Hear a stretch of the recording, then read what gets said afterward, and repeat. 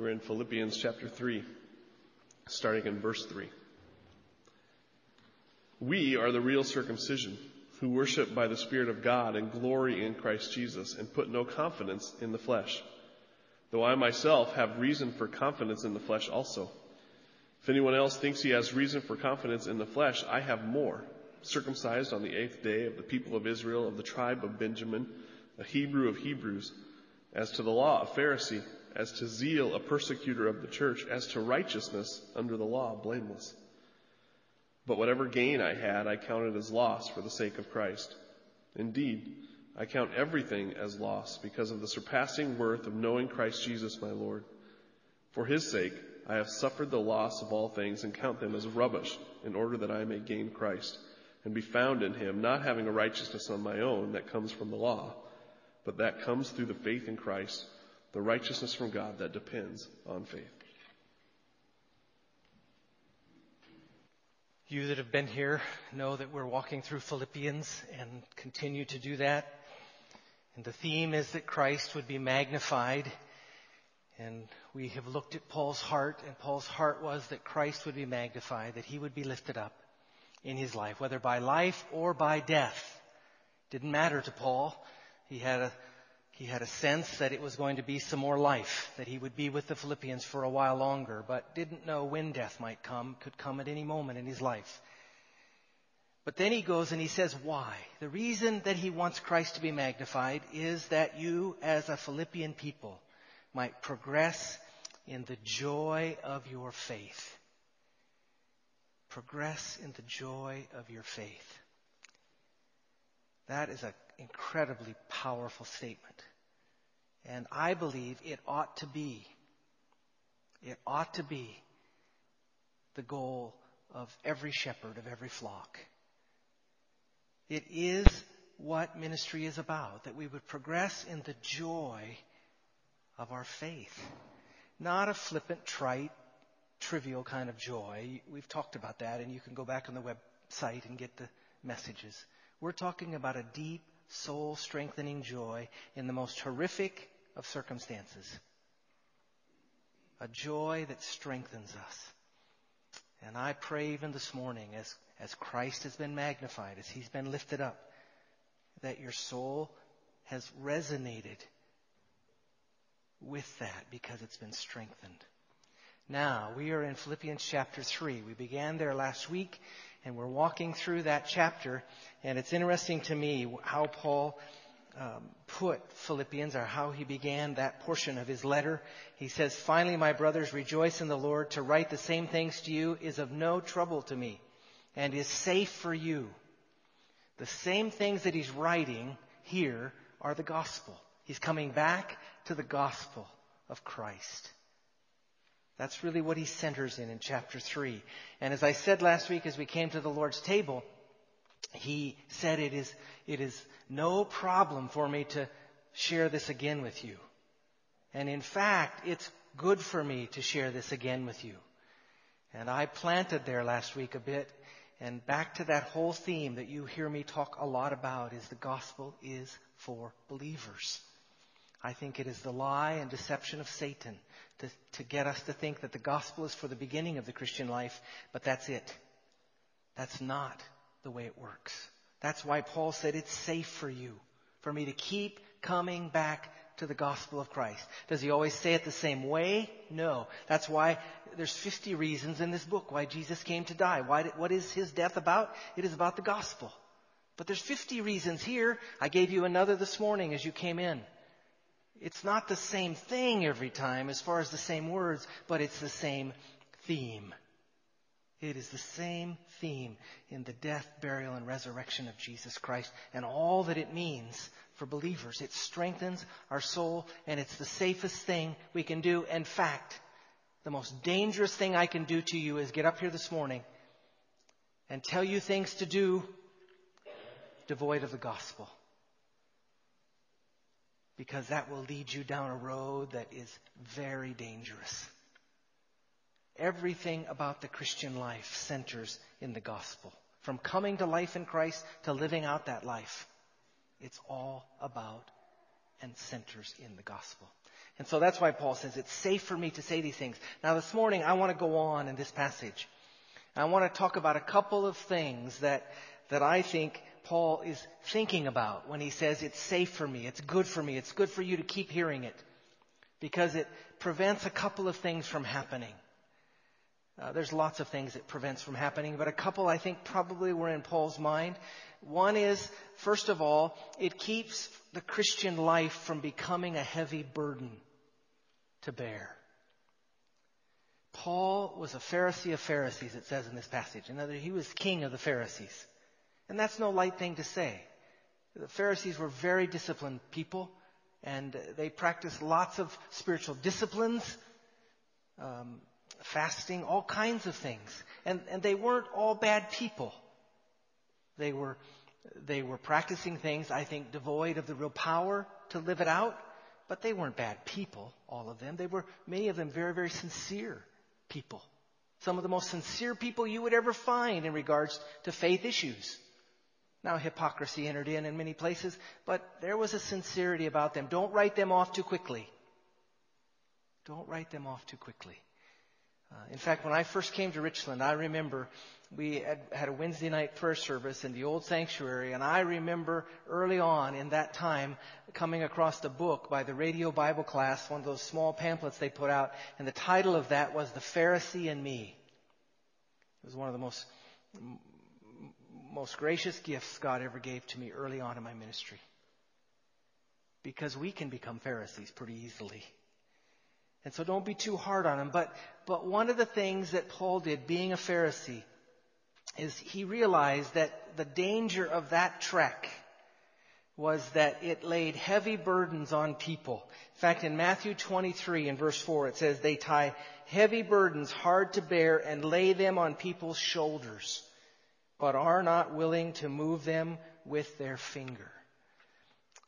I believe when Paul said, it's no trouble for me to keep coming back to the gospel, and it is safe for you, for me to keep coming back to the gospel in regards to the Philippians, which I would say the same thing, is it keeps you from bearing heavy burdens that you were never intended to bear.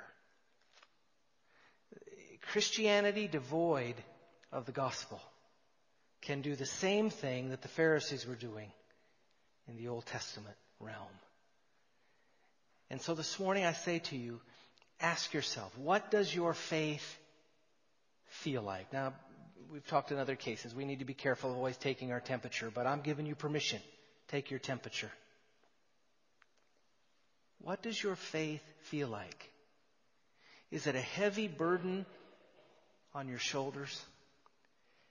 Let me say to you this morning, if it is, something isn't quite right. You're missing something. And I will be arrogant enough to say to you that what you're missing is a fuller understanding of the gospel.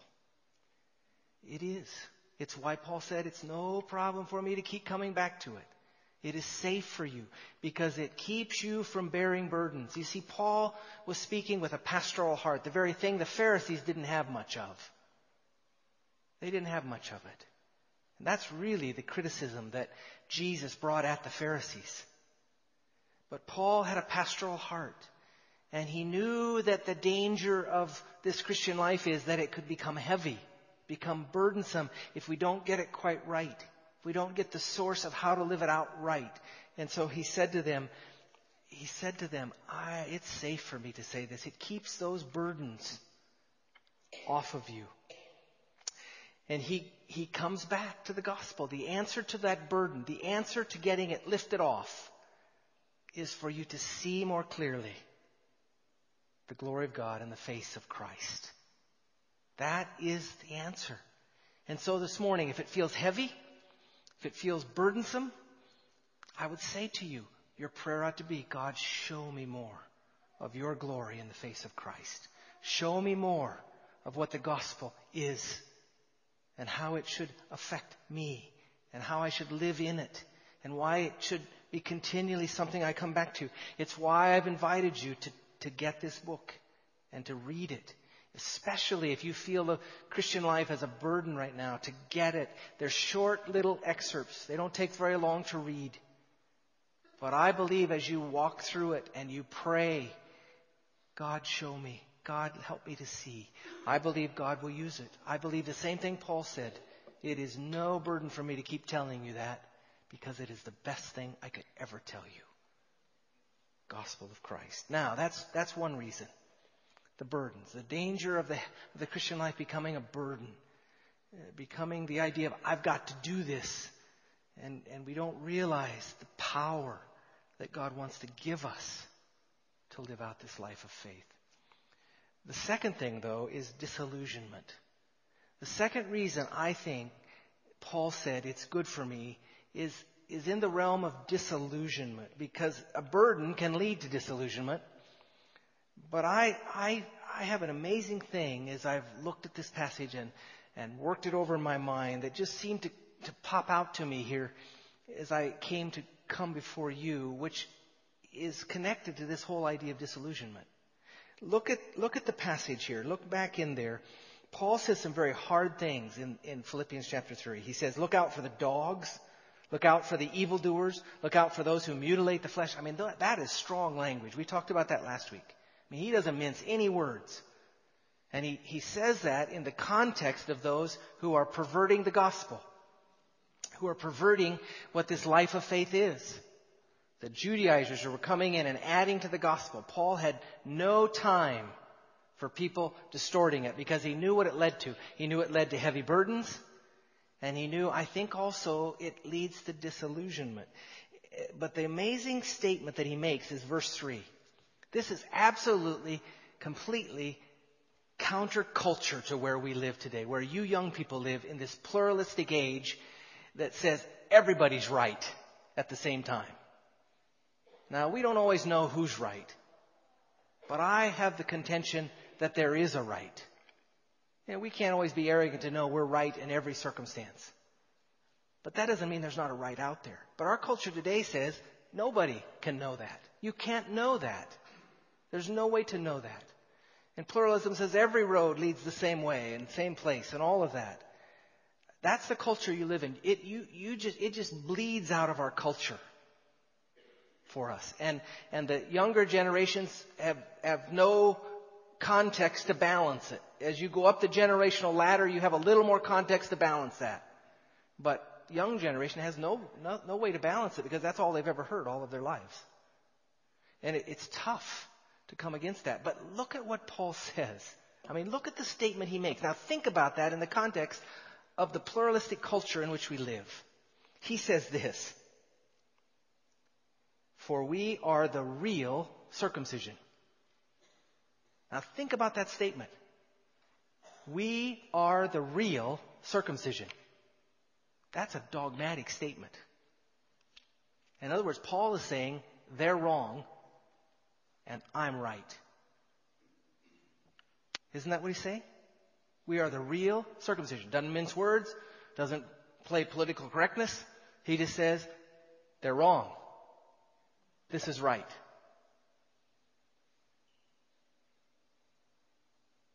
I think one of the hardest problems, probably for all of us, but again, as you go down that generational ladder to the lower end, the youngest among us, it gets harder.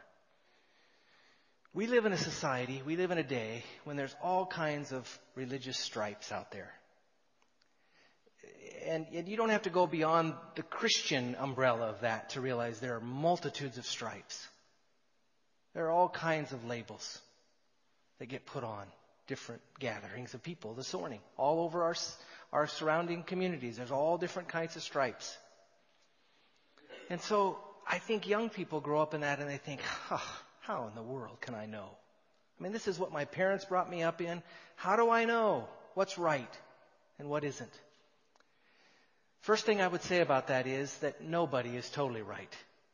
There are lots of peripheral stuff on the outside. And some of that peripheral stuff, there are genuine believers who differ. I think an example of that is baptism. There are genuine believers who strongly affirm pedobaptism infant baptism. There are strong believers who see nothing other than believer baptism. But they're both believers. I don't de-Christianize them for those kinds of peripheral issues. I may differ with them. I may have strong convictions about some things, but I don't de-Christianize them. And there's lots of stuff like that out there. There's some stuff out there that I think some Stripes believe that is just flat wrong. I would at sometimes probably come to the point of wondering about whether they're really in the kingdom or not. There's that within the stripe and the umbrella of Christianity sometimes. So, but the thing I say is don't get hung up there. The question I come back to is here in this whole idea of disillusionment, because I think the remedy for the disillusionment, the remedy for those who say, how can we know? How can we know? I would say to you this. When Paul said that, we are the real circumcision, he wasn't talking about peripheral stuff. He went right to the heart of Christianity. He went right to the heart, which is the gospel. There are lots of things that I'm not willing to fight for. There are lots of things I'm not willing to die for. I think there's some things Paul probably wouldn't have died for. But I know one thing he would have. He would have died for the gospel. He did die for the gospel. Young people, I say to you, there are lots of different stripes. Nobody fully has it right. And don't get too hung up with all of that. But I say to you in the same breath, there are some things that are right. And Christianity is about the gospel. And Christianity is about getting the gospel right. And that's why Paul said to write the same things to you is no trouble. It is safe for you. It is safe for you. And so I say, if you're wrestling with disillusionment, you're wondering if you can know anything, don't try to know everything. Just come back and say, God, open my eyes to see what you mean when you say the glory of God in the face of Christ. What is there about Christ that is central? And that's where Paul goes. The reason he could say we are the real circumcision, because he wasn't talking about peripherals. He was talking about the heart of the matter. And Paul was intense about it. Turn over to Galatians chapter 1. Remember when we walked through the book of Galatians? Listen to what Paul says. This is what he says, because he felt so strongly there were some things that were non-negotiable. There were some things that need to be central. There were some things that we were able to know, and we should know, and we shouldn't waffle on. Listen to what he said in verse 6 of chapter 1. Just listen if you don't have a Bible this morning. He says, I am astonished, he's writing to the Galatians, that you are so quickly deserting him who called you in the grace of Christ and are turning to a different gospel. Not that there is another one. Any doubt that Paul believed there was a truth, there was a gospel, and there wasn't a second gospel? There was just one gospel? He says, some are turning, and I don't mean by saying that there is another. There isn't another. But there are some who trouble you and want to distort the gospel of Christ.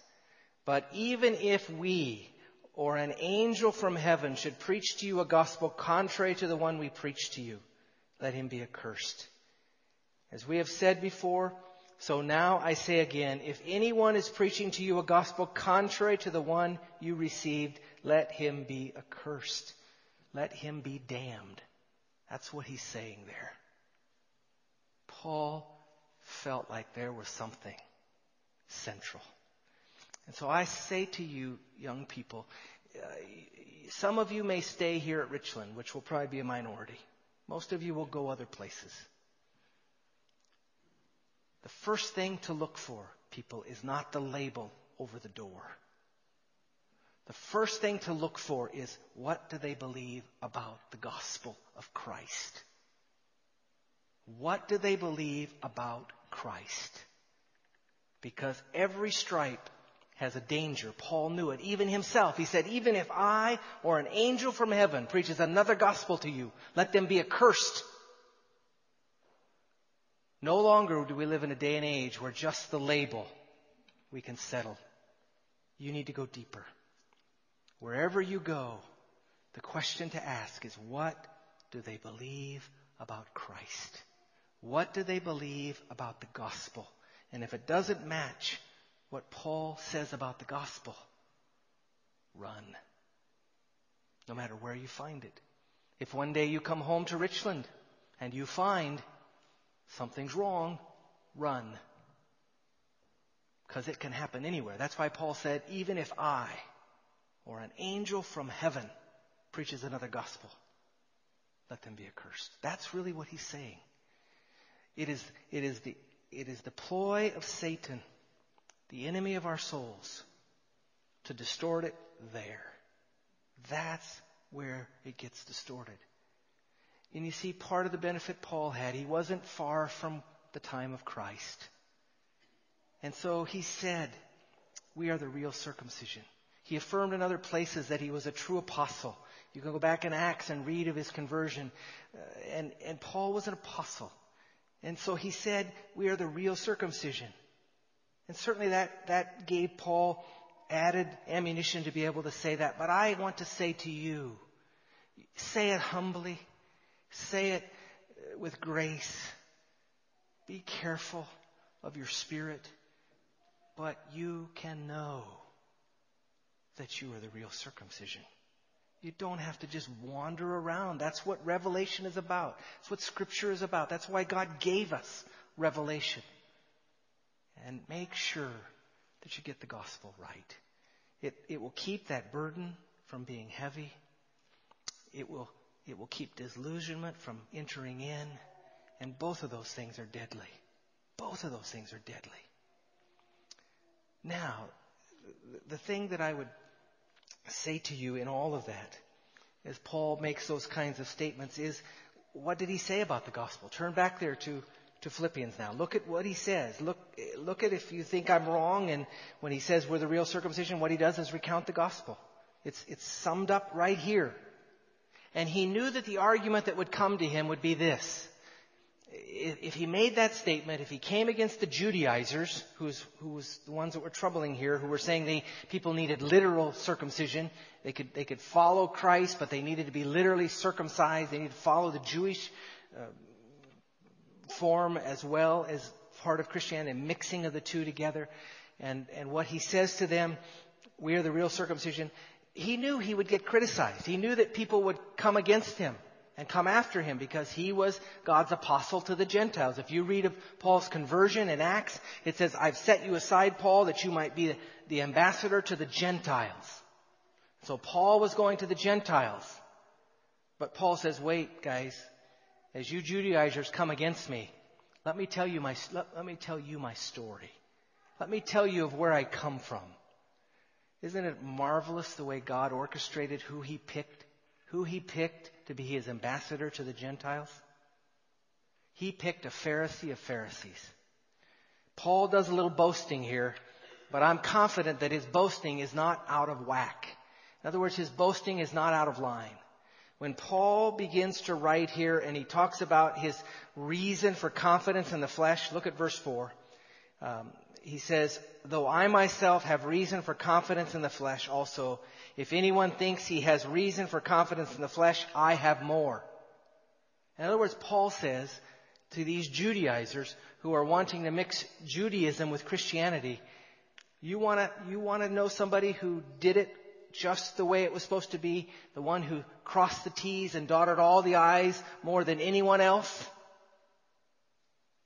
It was me. It was me. I don't say I'm the true circumcision lightly, because I lived where you live. And I tried to do it the way you're talking about doing it. And it doesn't work. It doesn't work. I mean, that's really what he's saying. I was the Pharisee of Pharisees. I did it all. But that's not the true way. You see, Paul could have, and for a time in his life did. I mean, had God not intercepted him in the book of Acts, Paul would have been right here with the Judaizers. And worse. He was the fiercest opponent of the church. He came against the church in incredible ways. killing them, putting them in prison. He was standing at Stephen's grave as he was stoned to death. He held his garments. And Paul says, hey, I know where I'm coming from. I don't say I'm the real circumcision or we're the real circumcision lightly. Paul said it because he understood the gospel. And he goes on here to say, as we walk through this, but whatever gain I had, I counted as loss for the sake of Christ. Indeed, I count everything as loss because of the surpassing worth of knowing Christ Jesus my Lord. For his sake, I have suffered the loss of all things and count them as rubbish. What does he count as loss? All of that merit that he thought he was building up. All of the things he thought were meriting his favor with God. He says they're rubbish. And that was no light thing for Paul to say. You see what Paul did, what he didn't weary of telling them, what he knew was best for them, was to always bring them back to the gospel. And he goes on to say, this is it. I consider them rubbish in order that I may gain Christ and be found in him, not having a righteousness of my own that comes from the law, but that which comes through faith in Christ, the righteousness from God that depends on faith. What was Paul saying is the true circumcision? What was Paul saying is the truth? The truth is that we cannot merit salvation. We cannot earn it. We cannot live in legalistic righteousness enough to get there. And he's saying, God showed me that. And he caused me to look away from that to Christ. And to find my righteousness in Christ. Young people, there are lots of things that are proclaimed in the name of Christianity. What I would encourage you to do is see what the revelation of it is in Scripture. What is the revelation? What has God said to us? Christianity fundamentally is about the fact we need a Savior. It's about the gospel. It's about we can't in our own self merit salvation. We need to look to the merit of Christ. We need to look to his perfect performance and what he did to give us a righteousness that none of us can possess or conjure up in ourselves. And when Paul says we're the real circumcision, that's what he was saying. You need Christ. And Paul was glorying in Christ. So this morning I'm going to close what we have to say, what I have to say, and then we're going to sing together. It really is a benediction this morning. But whether you're a young person or up that generational ladder, wherever you live on that, the thing I would say to you is, how do we know? How do we know? How do we get beyond this disillusionment to think, how can we know? How can anybody know? You've been drilled that so long. Here's what you look for. Here's what you look for. Wherever you go, whether it's here or whether it's you go someplace else or you're visiting this morning and you're in your own church, wherever you're at, what is it that is central? What is it about true believers, the true circumcision, that should begin to bubble up? I think it is a glorying in Christ. If you go someplace, young people, I'll use young people as an example. You go someplace, you graduate from high school, graduate from college, whatever, you go someplace else, you're looking for a church. You come into that church, you may be sing some hymns that sound familiar. You sing some other stuff. You read some passages of Scripture that sound familiar. You have a form of worship that you're kind of familiar with. All of that. That don't settle on that. But what you want to see bubbling up is that these people glory in Christ. They talk a lot about Jesus Christ. And they talk a lot about why Jesus Christ died. And they talk a lot about the fact that we need his merit to be our merit. And they talk a lot about the fact that our righteousness will never add up to be enough. You see, they glory in Christ. Look back with me in verse 1 and 2. Remember as we were reading last week, it says, "Finally, my brothers, rejoice in the Lord. To write the same things to you is of no trouble to me and is safe for you. Look out for the dogs, look out for the evildoers, look out for those who mutilate the flesh, for we are the true circumcision." And then he says 3 things. "Who worship by the Spirit of God." But he has 2 more. That's a little harder to get your head around. Worship by the Spirit of God. I can kind of get my head around that. I can kind of tell you what that is. But the other 2 get more specific. The second one says, they glory in Christ Jesus. And thirdly, they put no confidence in the flesh, which is about glorying in Christ Jesus. The center,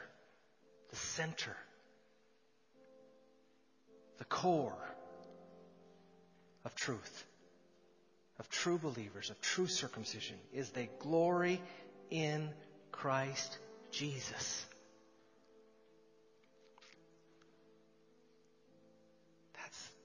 That's the centrality of it all. That's where we need to be as a people. Because that is the soul strengthening fiber of a body of Christ. Glorying in Christ, in all that He's done. I hope that's where you reside. That's my desire as a pastor. My desire as a pastor is nothing more than to glory in Christ and lift up Christ so that you glory in Him and find soul-strengthening joy there and a reality that this is the truth. This is the truth. Let's stand and sing together. All I once held dear, build my life upon. All this world reveres and wars to own. All I once thought gain, I have counted loss, spent in worthless now, compared to this. Knowing you, Jesus, knowing you, there is no greater thing. You're my all, you're the best. You're my joy, my righteousness, and I love you, Lord. Now my heart's desire is to know you more, to be found in you and known as yours, to possess by faith what I could not earn, a surpassing gift of righteousness. Knowing you, Jesus, knowing you, there is no greater thing. You're my all, you're the best. You're my joy, my righteousness, and I love you, Lord. Oh, to know the power of your risen life, and to know you in your sufferings, to become like you in your death, my Lord, so with you to live and never die. Knowing you, Jesus, knowing you, there is no greater thing. You're my all, you're the best. You're my joy, my righteousness. You're my all, you're the best. You're my joy, my righteousness. You're my all, you're the best. You're You're my joy, my righteousness, and I love you, Lord. And I love you, Lord.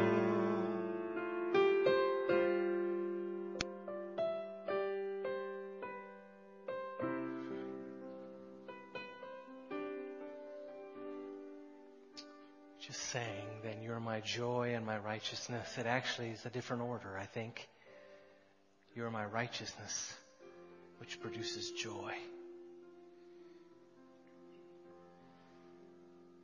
The progress and joy in the faith comes as we glory in Christ, as we see more of Christ, as we see more of what He did for us. And that is the center of the true circumcision. That's the center. Let's pray. Father, help us. If there's one here today who is heavily burdened, thinking this is too much. Maybe it's a young person that says, as soon as I'm free, I'm going to dump it. Or maybe it's an older person who's just settled in to sit in the pew and go through the motions. Oh, Lord, help them to see it's about glorying in Christ. Pray, Lord, you would cause that burden to be lifted as they see the righteousness of Christ for them. And for the one who might be disillusioned today, wondering how you sort all this out, how you know what's right, what's wrong,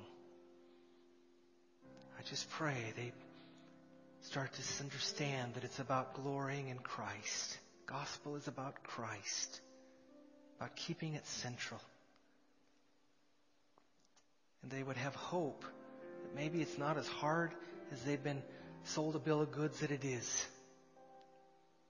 Certainly we don't have a corner on all of the truth.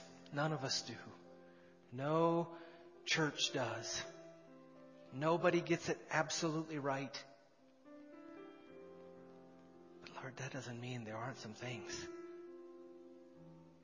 that are right and central and that we can know are right.